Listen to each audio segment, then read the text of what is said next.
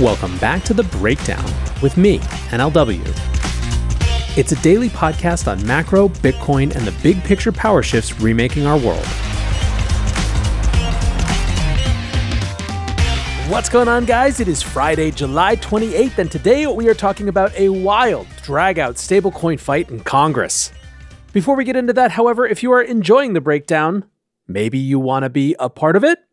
A couple different things that I am looking for currently for part of the Breakdown network.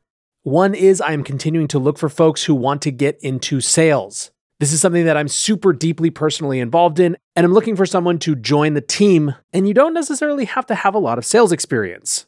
All that's required is hustle and good communication and the desire to really go build something great. Second role I am looking for is actually specific to the AI show. I am looking for an overnight researcher, so probably someone who is in the APAC region or Australia. So if either of these sound like you, or if you have more questions, send a note to jobs@breakdown.network.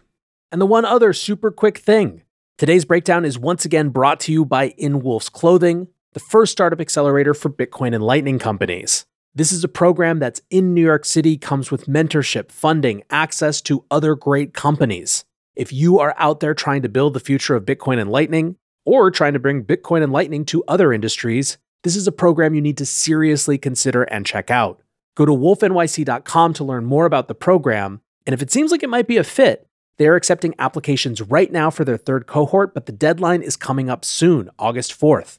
Again, check it out at wolfnyc.com, and thanks to those guys for sponsoring the breakdown. But with that, let's get into the show. We obviously just came off a very historic day in Congress, with the advancement of the FIT Act, and that was followed by another day focused on the same issues in Congress that was a little bit more contentious.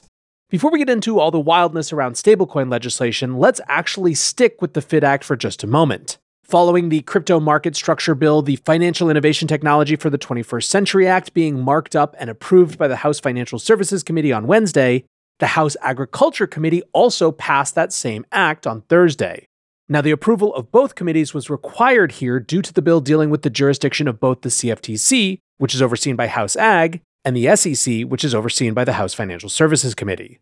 In the Ag Committee, Democrats raised familiar concerns with the bill, primarily around insufficient CFTC funding, as well as the need for stronger consumer protections, but the complaints were ultimately narrow, and Democrats joined Republicans to approve the bill with bipartisan support. Bill sponsor Dusty Johnson said in a release, "The digital asset space needs a legislative solution to the regulatory hangups. This is the right legislation for the job, and I am glad both committees moved quickly to get our framework to the House floor so that digital asset markets can thrive. The Fit for the 21st Century Act provides the clarity the digital asset industry has been asking for and ensures the U.S. is leading when it comes to crypto. I'm proud of the bipartisan support the bill received by the committee today." Now, within crypto, industry figures celebrated the passage of the bill, which can now make its way to the House floor for a full vote. Blockchain Association Executive Director Kristen Smith said in a press release, "Today is a landmark moment for our industry. Thank you to Chairman McHenry and Chairman Thompson for their leadership on this critical issue and willingness to work with and accept feedback from industry and our members. While not yet perfect, we applaud this historic bill and look forward to our continued work with both committees to ensure the United States remains the world leader in digital asset innovation." Crypto Council for Innovation CEO Sheila Warren said in a statement, "It's a significant marker that shows keeping the status quo is not an option. There is too much at risk for consumers, U.S. competitiveness, and national security to take a back seat." Now, compared to Wednesday's day-long markup session, this House Ag Committee was relatively uncontroversial and speedy, wrapping up in just a few hours. At the conclusion of the session, Chairman Glenn Thompson quipped about the stablecoin hearing that was taking place down the hallway, asking, "Did we do better than financial services?" Little did he know just how much better his committee had indeed done. Block reporter Colin Wilhelm said, "House Financial Services Committee Chair McHenry jokingly remarked about the different dynamic at Ag today from the dais right before recessing his own committee about an hour ago. He said, 'I don't seek to emulate the Ag Committee in many ways, but man oh man, was that sweet.'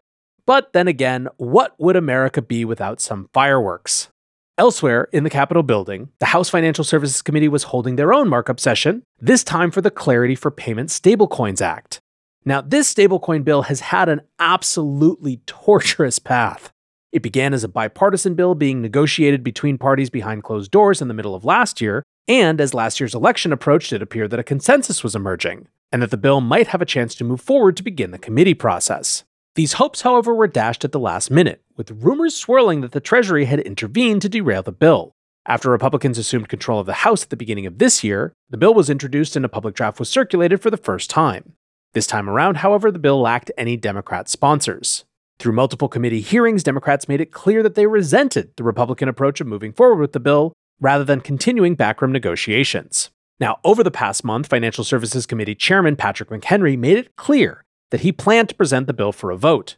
He had delayed yesterday's hearing multiple times already since it was first scheduled. For example, most recently the bill was removed from Wednesday's agenda on short notice with the explicit aim of allowing for last-minute negotiations between parties. With that context, McHenry presented the situation as he saw it in his opening, stating that, "Today I had hoped to announce an agreement with the ranking member on stablecoin legislation," referring here to the committee's Democrat leader, Maxine Waters. McHenry continued, "This will not be the case. To be clear, this was by no means the fault of the ranking member or her staff. They negotiated in good faith over the last 15 months. Instead, McHenry explained that a third party had intervened in relatively constructive negotiations that were reaching their conclusion, and that, quote, it was the White House's unwillingness to compromise that has once again brought that negotiation to a halt." McHenry said he was disappointed by this breakdown in negotiations, but did not elaborate on why the White House had objected to the bill. Now, the key sticking point, which has been expressed by committee Democrats throughout the entire process, was federal oversight of stablecoin issuers. The bill as written provides for state licensing of stablecoin issuers with more distant final oversight from the Federal Reserve. This, however, has been viewed as too much of a risk to financial stability for Democrat leadership. On top of that, a more niche disagreement surrounded the privacy of self-hosted wallets. Some Democrat members have expressed the desire for some form of KYC to be forced upon individuals choosing to hold their own coins. In any case, with McHenry's introduction out of the way, the political games began. Rather than present her introduction, Maxine Waters immediately called for a formal roll call to ensure that there were enough members present. McHenry muttered "giddy up" under his breath, indicating he knew exactly what he was in for.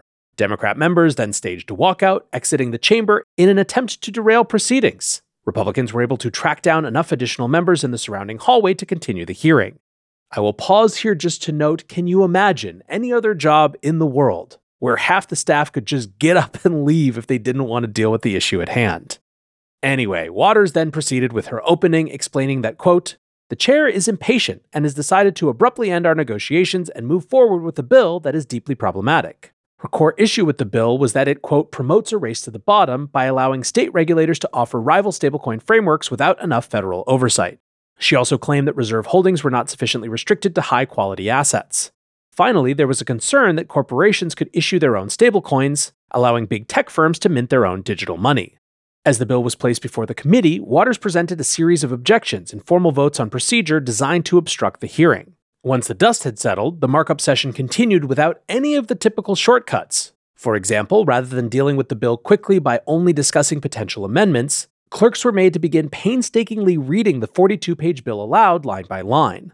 This style of markup is almost never done and appeared entirely unfamiliar to everyone present, including the clerks. After half an hour of moving through the first section at an agonizingly slow pace, Democrat Stephen Lynch got to the point, heatedly complaining that, quote, we were informed this meeting that we would have to amend on the fly, section by section. We weren't told that this was a final version. We've had no meaningful opportunity to amend this bill, and now we're being asked to do it on the fly. His outburst had come after a Democrat amendment was refused due to a quirk of procedure. Lynch went on, we are being denied a meaningful opportunity to be heard. We don't expect to win our amendments, we're going to be outvoted. But we want to be heard and we want to have input on this. Lynch suggested that the bill should be pushed off until September to allow more time for Democrats to prepare. A calm McHenry instructed the committee to, quote, lower the decibels, noting that the bill had already seen significant delays. The marathon 12-hour hearing continued well into the night at a crawling pace. At one stage, members began taking the opportunity to present lengthy speeches expressing their views on the bill or on crypto in general. Bill Foster once again argued that self-hosted wallets need some kind of identification method so anonymous transactions are impossible. He invoked the examples of terrorist financing and the drug trade to ram home his point, stating, I am sure that future victims of North Korean nuclear terror truly appreciate the consideration of my Republican colleagues. Finally, at around 10 p.m., the hearing came to a vote. 5 Democrats ended up supporting the bill. The group of, once again, younger representatives had significant overlap with those that supported the market structure bill on Wednesday. That was compared to 6 who defected to support the FIT Act.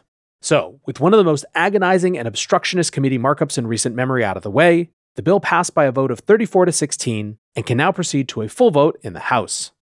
So there are a few things to note about this.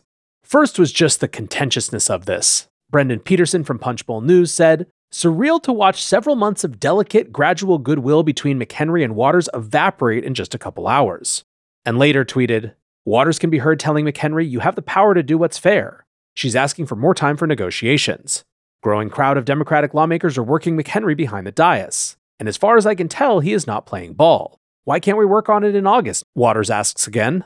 McHenry tells Waters he's going to move ahead because he has the votes to, and Waters did not like that one bit. For what it's worth, I have never seen a committee meeting break down like this. Now, as much detail as I just went into, I really have barely scratched the surface of all the procedural crap that was part of this.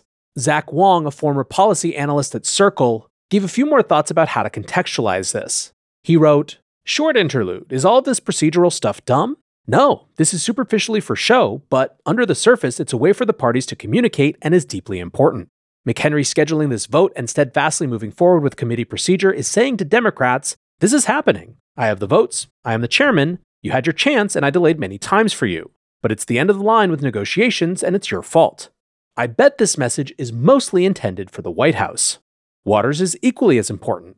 Waters is expressing her frustration to McHenry. She's saying, "We are close to a deal. You just need to give us more time. If you're going to insist on moving forward, then you are the one blowing this up, and we're going to make it a pain for you." She's also defending her members. If she reaches a deal with McHenry and the White House, she will bring her members along with her, and the final committee vote will be an incredible bipartisan win for everyone, but especially McHenry, probably 48-2 or something close to that. To get there, she has to placate other Ds, some of whom are very opposed. If McHenry blows this up, in D's view, Ds have to know that she has got their back on this. That's part of why she's fighting so much. She doesn't enjoy roll call votes any more than anyone else. Now, again, you'll remember that Patrick McHenry blamed everything on the White House. So what is the White House's issue? Well, we don't know for sure. There's definitely been a lot of speculation. Brown Rudnick partner Preston Byrne wrote, "I'm reliably informed that the Dems aren't willing to agree to provisions that would prevent the government from interfering with self-custody and transacting for the purposes of lawful commerce. They want the power to censor digital cash. This is consistent with the Biden administration's approach towards the banking system, which is that it is a political weapon. A rule which would have required the top 30 banks in the US not to discriminate politically was revoked as soon as they assumed power."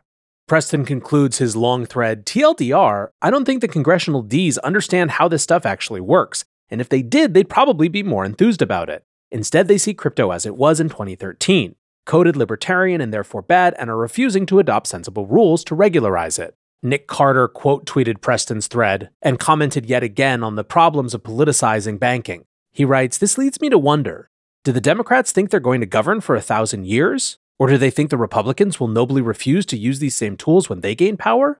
It's objectively unjust to politicize access to banking, given that banks are a public-private partnership and exist at the behest of the state.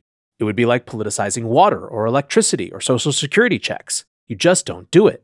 Now that it is clearly established as a standard exercise of power, do the Dems think that a future President DeSantis or whoever will cast the ring into Mount Doom instead of wearing it himself? Do they think that when the shoe is on the other foot, their opponents will become noble and principled?"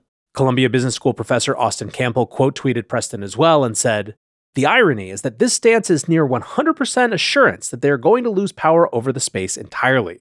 Other countries are quite tired of the US meddling in their transactions. Eurodollar stablecoins will become the global standard and the US will be excluded." So at the end of a long week in Congress, what do we have? Where are we? Well, 2 groundbreaking crypto bills dealing with market structure and stablecoin regulation are now out of committee and ready to be voted on in the House.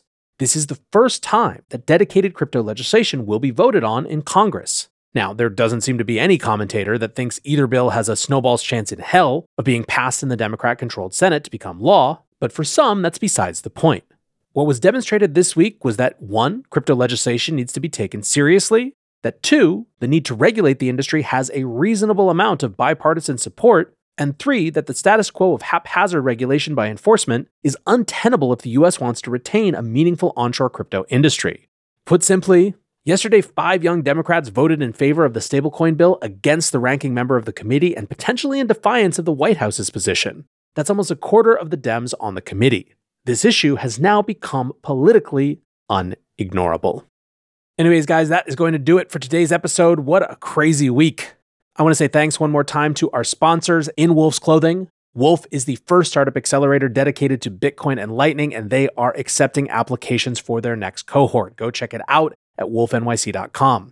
I hope you are headed to a wonderful weekend. Till tomorrow, be safe and take care of each other. Peace.